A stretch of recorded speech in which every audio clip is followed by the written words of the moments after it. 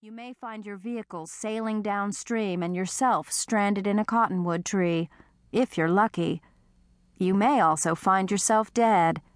People do, all the time. Rainy Sundays are good for serious indoor pursuits, and that's what was going on at our house. McQuaid and I were sitting over coffee at the kitchen table, pursuing a discussion of something that had happened earlier that day. Brian was in his room upstairs, pursuing his interests across the vast reaches of the internet. And Howard Cosell was stretched across my feet, his paws twitching as he pursued rabbits across the landscape of his dreams, with an occasional muffled yip of alarm when he actually managed to catch one and had to figure out what to do with the mouthful of fur. McQuaid went to the counter and picked up the coffee pot. "Well, I suppose you can understand why Ma keeps raising the subject," he said, comfortable now that he had made the apology. "She's got a certain investment in babies. After all, I'm her son. My kids are her grandkids." He poured, added sugar, and stirred, while I eyed his profile. Tall, dark, lithe, and lean-bodied, with the shoulders of a college quarterback. Craggy face, twice broken nose, once on the football field, once in a fight with a crazy drunk. A jagged scar across his forehead, a relic of an encounter with a doper. Not quite handsome, but close enough. And sexy. Ah, yes, sexy. I pulled my attention back to the conversation. "My kids are her grandkids?" I repeated. "That should be singular, shouldn't it? Your son is her grandson. That is, unless you've neglected to tell me about a chapter or two in your checkered past." "Of course it's singular," McQuaid said. He opened the refrigerator and began to rummage among the leftovers. "You can't really blame Ma for coveting a few more grandchildren, can you?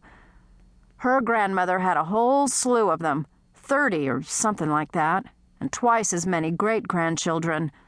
Ma must feel like a pauper in comparison." I shuddered. Your mother's grandmother had 10 children.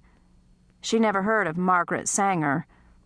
Anyway, Jill is going to produce a grandchild in 6 months. That should take her mind off us.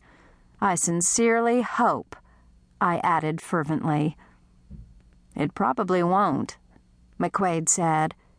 "When Ma sinks her teeth into a project, she's like a coyote with a leg of lamb. The devil could goose her and she wouldn't let go." He took out a plastic margarine tub. "What's this?" he asked, opening the lid. "It's a dead frog," I said.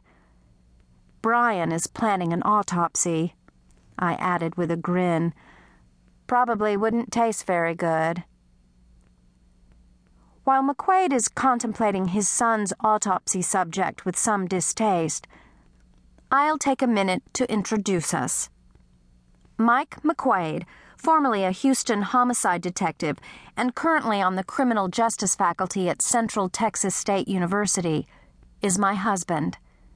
We've been married almost 2 years now, after dating each other for a long time and living together for a while on an experimental basis to see if it would work out. We live about a dozen miles from town in a big Victorian house that a previous owner named Meadowbrook, and since the house site includes both a brook and a meadow, the name seems to fit. I've turned part of the meadow into a large herb garden where I grow popular culinary herbs like dill, marjoram, and parsley, which I tie into fresh, fragrant bundles and sell in my shop and to the local markets. Brian is McQuaid's 14-year-old son by his first wife, Sally, who drops into and out of our lives like a whimsical bad fairy. He's a smart kid whose current passions include spiders, snakes, lizards, and girls. Not always, but mostly in that order. He says he's going to be a biologist when he grows up, and judging from the live collections in his bedroom, I'd say he's already on his way. Howard Cosell is McQuaid's crotchety basset hound.